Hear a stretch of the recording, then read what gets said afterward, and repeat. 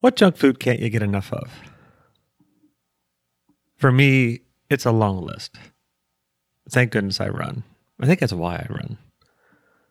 I love Oreos. Here lately, I've been eating those little smashed up pretzel things that are like seasoned with honey mustard or whatever. Love them. Can't get enough. Should get some advertising dollars for these mentions.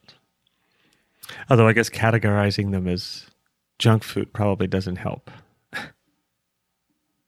What if you went to the grocery store and you're an Oreo person, like me, and you walk down the cookie aisle? By the way, every time I think or see a cookie aisle, I always think of Richard Simmons, who said that the cookie aisle should be the narrowest aisle in the grocery store. If you can't get down it, then you shouldn't be there. Anyway, what if you walked down the cookie aisle and there was a government agent guarding the Oreos? Maybe they were from like the Drug Enforcement Agency or something. And they said, ma'am or sir, you've had your allotment of Oreos for the day or for the week or whatever. We're going to need you to head over to the produce section. Actually, we'd like you to jog over. If it were me, of course, I'd have a follow-up question. Does this apply to double stuff too?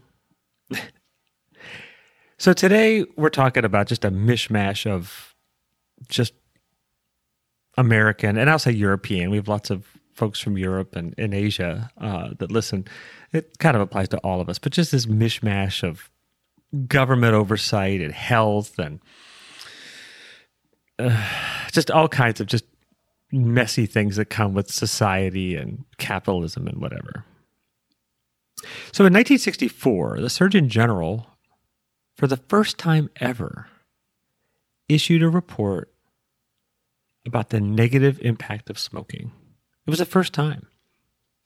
And it was done on a Saturday, purposely to mitigate the effects of that report on the stock market, as well as hit the Sunday papers. And it did. It did hit the Sunday papers. It was a bombshell. Leading up to that time, first of all, 42% of the population smoked during that time. I don't know how they even read the paper. There must have been so much smoke in the air. Good grief. But at that time as well, there was a Gallup survey done a few years before that and found that only 44% of Americans believe smoking caused cancer. So this committee, led by the Surgeon General, cited 7,000 research studies that looked at the detrimental impact of smoking on health. And the population responded to that. So in 1958, only 44% of Americans thought that smoking caused cancer. 10 years later, that number went up to 78% thought that smoking caused cancer. And we've seen the rate of smoking decline. It was up, I think it hit a peak of 45%. You can Google this and see lots of data on it. But I think the peak was 45% in the 50s, and now we're in the teens for the most part. Now, there's lots of other things that have occurred that have caused this. Lots of government regulation. There have been, the sad story of like the Marlboro Man who ended up getting sick from smoking and those different types of things that have happened. But this notion of knowledge and information certainly helped in 1964 look at this element of smoking and have people think twice about it. So you think about that in terms of Instagram. Instagram right now has several lawsuits right now that are from parents of mostly teenagers who have contracted some element of an eating disorder. And the parents and their attorney are blaming Meta, which is the parent company of both Facebook and Instagram. And mainly this is an Instagram story. And, those parents are arguing that the platform was feeding these, I would say children, but these teenagers, images of individuals that was detrimental to their self-esteem and caused these eating disorders. And it makes you think about, okay, well, what is Instagram's responsibility? Now, for the most part, Instagram has said, well, that's just kind of society. That's just, we're not a societal, we are a mirror of what society is. It's not our fault. Well, where do you sit when it comes to that? I mean, that's a compelling argument, right? I mean, no different than me talking about Oreos, which, by the way, the obesity rate is, in some cases, the data is in the 30s in the United States. 35% of Americans are obese, and we know the detrimental impacts of obesity and heart disease. We're not banning that, right? What's the responsibility of whoever makes Oreos? I assume it's Nabisco. What is their responsibility? What is the responsibility of Jack Daniels? They're making a product that could lead to behaviors that would go against individuals' health. They do all the time, every day. You could make the argument, whether you're getting into, DUIs or getting into alcoholism or whatever else. But you can also make that argument with a lot of other products too, right? If they're not consumed in moderation, there could be detrimental effects. So how far do you go there? If you think that these companies are responsible, then what do you do? How do you handle that? Capitalism, by definition, is an economic and political system in which a country's trade and industry are controlled by private owners for profit rather than by the state. That's one of the things that always gets us moving forward economically. That's what spurs innovation, is this notion where an individual can create a new idea or achieve something and sell it and have profit. That's what capitalism is. Now, some people are in the middle and say, well, capitalism is great, but it needs to have some guardrails.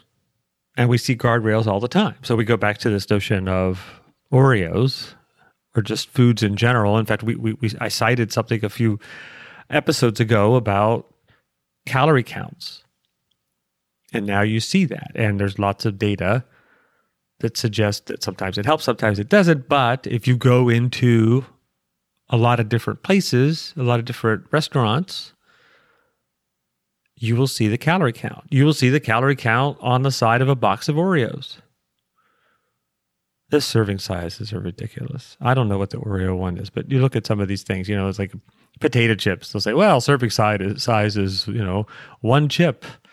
And it's only 20 calories. Only 20 calories per serving. Come on. We are smarter than that, I hope. But where's the line here of this notion of where government would need to get involved? So some of you would say, maybe I made a compelling case already on this side that government shouldn't be involved. And I'm not sure, going back to this study in 1964 that had 7,000 research, it was this report that had 7,000 research studies that it cited. I don't know that we have 7,000. Now, I know lots of researchers that listen to this and may counter that, but I don't believe we do. So some people think, so that's one issue. The second issue is some people look at this notion the same way that they would look at smoking or drinking when it comes to children, when it comes to minors. You cannot sell alcohol to minors. There's different ages in different states and whatnot. I think smoking is universally the same. But that is designed to protect children with the implicit assumption that children are not able to make those decisions on their own. So they don't get access to it, right? So should we be doing the same thing for children when it comes to social media? When it comes to Instagram? How would you do that?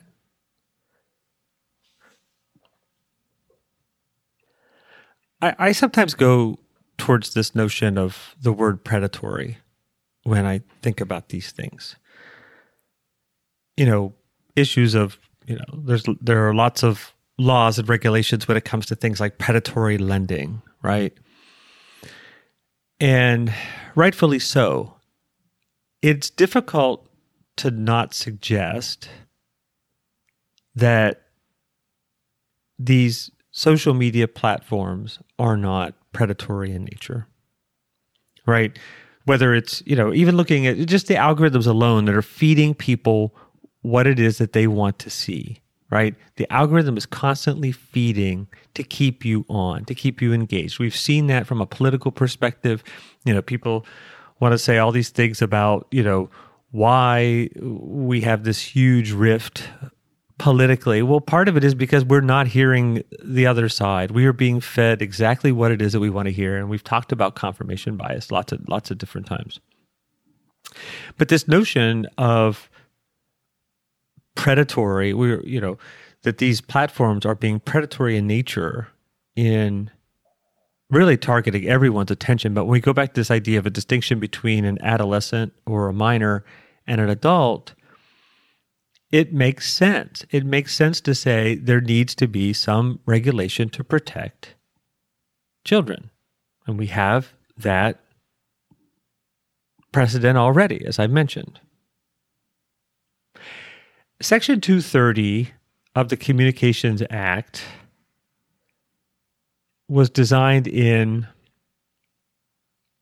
the 90s. And it came from this notion that platforms would basically put content on there and they weren't really responsible for what's on it outside of things that were, sexual in nature or, there's several different categories of things. But for the most part, these platforms, which later was social media, and it's important to note that yes, the Section 230 of the Communications Act was written before Facebook and Instagram came along, and that's a huge thing because it's almost impossible to argue that, or possible to refute the notion that the people that wrote Section 230 in Washington surely weren't thinking about the impact and size and nature of what social media was going to be 7 or 10 years after that. And I write about this in the book and interview people that know far more about it than I do. But essentially what we have there is this notion of social media. Are they a publisher or are they a platform? And, there are many people would argue, well, look, people are posting things on there. They're just merely a platform. And there's an element of free speech. And it's really, really important that people have free speech and it not be impacted in any way. And on the other side, you have people who say, well, wait a minute, you can't have false things on the internet. Somebody has to be responsible for that. And who's it going to be? Now, incidentally, both sides of the aisle, the right side tends to think about the element of free speech more and painting with a broad brush, but not too much broader than what it actually is. The left side says there's misinformation here and someone has to be responsible.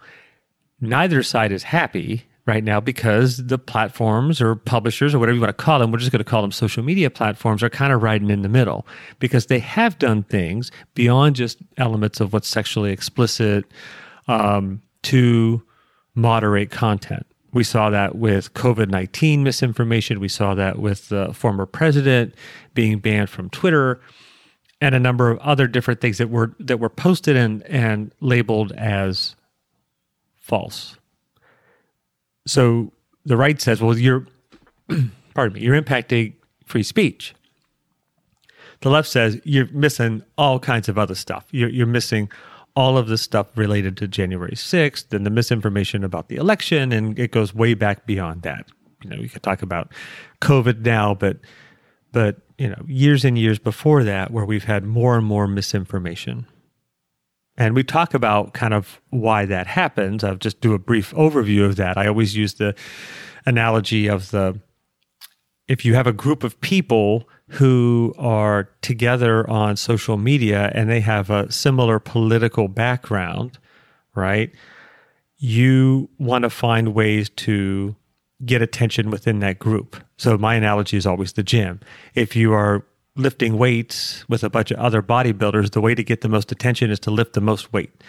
The way to get the most attention on a platform of people who are left wing or right wing or whatever it is to have the most radical view, to have or post news that's shocking and false, or just shocking in general, whether it's true or false doesn't matter. So when you get into those bubbles, filter bubbles, then you get more and more of those of elements of radicalization. And radicalization can be, that's a word that's usually used when it comes to serious things. But there's an element of just, polarizing the country because we're kind of one-upping each other within these groups. So both sides, as I said, both sides of the aisle aren't happy about this. Where does that responsibility sit for these platforms, these social media platforms? And that's individually, I think all of us have to make a decision regarding what we think is important, and then we need to be vocal about it. We need to call our congressperson and say, here's where I sit with this. Because it's obvious now what's being done isn't working. And there are lots of great researchers, lots of great colleagues of mine, as well as myself, who are working in this space and saying, look, we're seeing issues here. We're seeing issues of loneliness. And you could argue chicken or egg on that, but certainly we see an association of social media use and loneliness and elements of health, whether it's body mass index or anxiety and depression and whatnot. We're starting to see a lot of emerging trends. And I'm not going to predict that there's going to be 7,000 studies like there were in 1964 relative to tobacco, but I think we can all say that what we're doing now is not working. And we need to make some changes, and we need to be vocal about it. We need to, wherever we sit in the aisle, we need to say, this isn't working and we need to make a change. And so when you read about Section 230, and it's always in the news, this is what they're talking about there. And the element of where you sit relative to where children and eating disorders go, there's an opportunity to put guardrails potentially to keep capitalism moving forward in a way that works for everybody. My attempt to demonstrate both sides of this argument, hopefully I did that. We'll see. Send me an email and let me know what you think. I want to mention that the Numb Podcast is supported by WeLearn. WeLearn is on a mission to help organizations build better humans through learning. It provides a full range of services to assist its partners in building world-class learning and a world-class workforce. WeLearn is also the recipient of 3 coveted bronze Brandon Hall Group Awards. Check out their blog for content on learning, development, training, and more at welearnls.com/blog. That's welearnls.com/blog. This is a Numb Podcast. I'm Dr. Charles Chafin.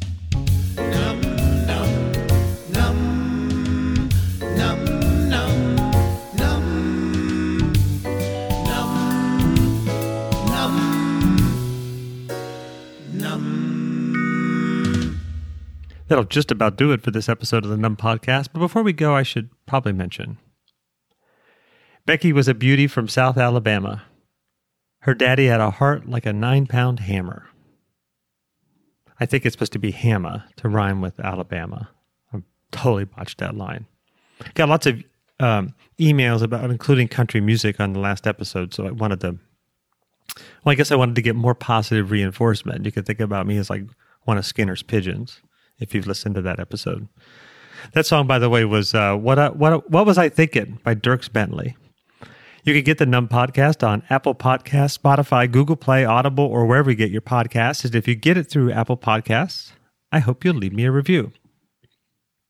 I'm going to share one email. Been sending lots of emails back to folks that I really appreciate the just some of the individual notes, and some of them I'm not able to read on the air, but I try to respond to most of them. There's a few that I don't respond to that I don't. Well, anyway. All right. So this email is from Chris in Kalamazoo, Michigan. And Chris writes, I see you're a Michigan grad. Oh, you've been doing some internet sleuthing, have you, Chris? That is true. I did a master's there. You should come back to our state sometime soon. I agree, I add parenthetically. I started taking small breaks from my phone every day based upon your suggestion.